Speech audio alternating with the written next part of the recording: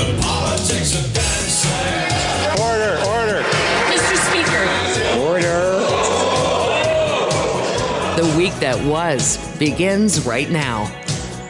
Joining me now is Keith Baldry, Global BC's Legislative Bureau Chief. How you doing, Keith? Happy Friday. Happy Friday. Lots to talk about.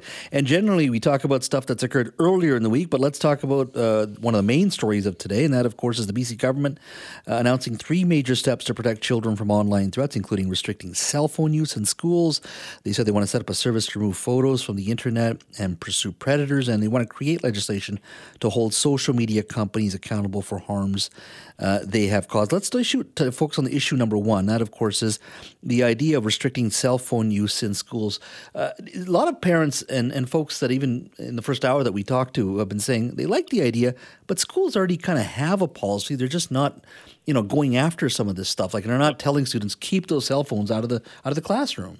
It depends what school district you're talking about. Some school districts have moved rather aggressively, some have not. So it's sort of a checkerboard around the province of these rules. So now it's going to be mandated to ban cell phones from classrooms with some exceptions. David Eby making an announcement this morning, but he's made it clear there are going to be some exceptions. Some special needs kids may require a cell phone use. But that's going to be very small in number. I think most parents are going to welcome this idea, although some parents want to keep constant contact with their kids. So there may be some pushback on that. It doesn't start till the next school year. And again, there's going to have to be a lot of consultation with parents and teachers and school administrators between now and then. Mm-hmm. Now let's listen to a comment here, because one of the things the Premier announced today is that they want to create legislation to hold social media companies accountable for harms they have caused as well. One of the folks joining the Premier and Nikki Sharma, the Attorney General, and Rajna Singh, the Education Minister, was parents Ryan Cleland and Nicholas Smith. Their 12-year-old son Carson died by suicide after falling prey to online sextortion. Take a listen to Ryan Cleland here, Carson's father. Carson panicked. Right then he made a snap decision and tried to take his own life. My wife Nicola came home and found him hanging by a thread on the floor. She called 911 and he hung on for hours.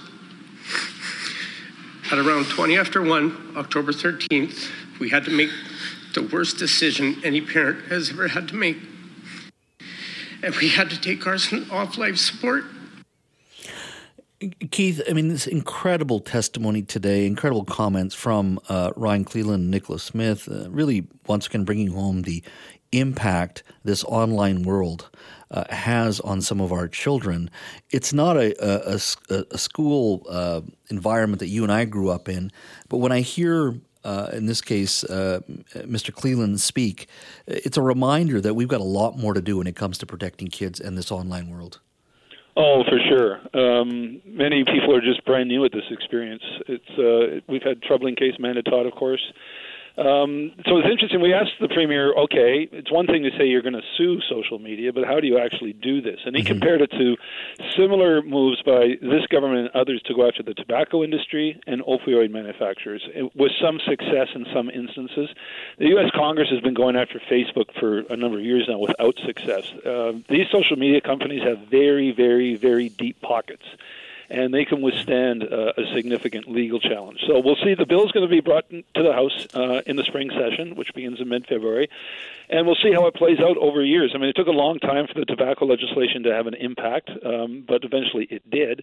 And opioid manufacturers have been successfully sued, notably Purdue down in the United States. So it'll be groundbreaking legislation, I think, for Canada, but we'll see how successful it proves to be in the court system. Also, on Monday, launching a new website which will expedite the ability to eliminate explicit images of people on the Internet. Nikki Sharma unveiling that, saying she's going to have more details next week.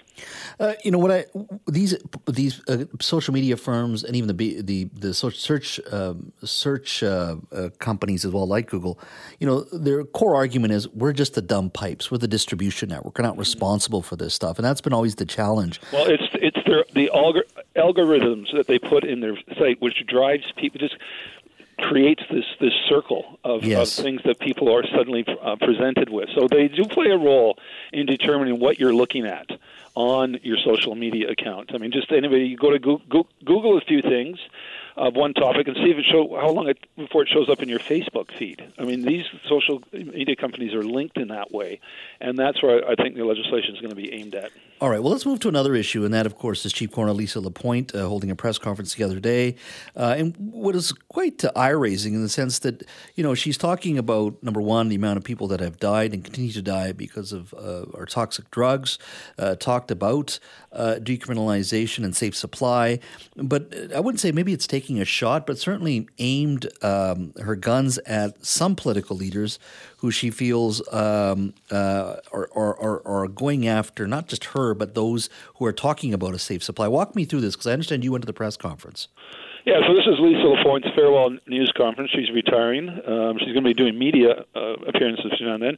I think she's done a great job as a coroner, but she made it clear in her last news conference, and she's sort of been hinting at this, but she was much stronger on her news conference this week, which was the monthly report about deaths due to opioid overdoses, that she thinks politicians are not being, in her words, brave enough, that they've got to start risking their political capital to make the moves that she thinks are required, or alternatively, allow health professionals to govern and make the decisions regarding this public health crisis when it comes to opioid drugs. Similar is, of course, public health officials really called the shots and set the rules during the height of the COVID pandemic in BC. Not everywhere, but certainly in British Columbia. And SORS seems to be suggesting a similar approach should be used.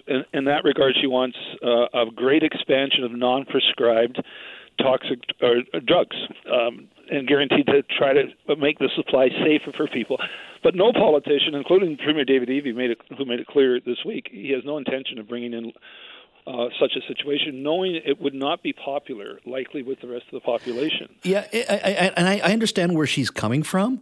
But ultimately, elected officials have to be accountable to the public, and they have to read the room. Here's Ms. Lapointe saying that using drugs in public is uncomfortable, but questions whether it's actually any risk to her or any member of the public personally. Take a listen. Seeing somebody use drugs in public is not comfortable, but is that a risk to me? Is my safety at risk because I see that? One would argue if you're at a playground or even just walking out and about, it is a danger, or at least very, very much if you're walking out and about, you're not going to feel comfortable. Not everybody, but people feel uncomfortable. There's physical uncomfortableness, and there's also psychological. Yes. And I think that's more of a concern for people. Yes, someone 30 feet from you who's using a needle is not going to necessarily hurt you, but psychologically it might have an impact on you or young people and kids that may be in your accompaniment. So again, she's advocating an approach that on the one hand may actually work when it comes to reducing the amount of deaths or tragic circumstances. On the other hand, it is out of step, I think, with public opinion. And that's the balancing act politicians have to walk here as well. I mean, Kevin Falcon, before that report was even made public, came out with a statement saying that the whole decriminalization has to be walked back. Just get rid of it and go back to basically more emphasis on treatment and enforcement. That approach hasn't worked either, but nevertheless, you've got politicians not in the same universe as what Lisa Lapointe is advocating, and I'm not sure she's actually ever going to be successful, or her successor if they adopt the same call.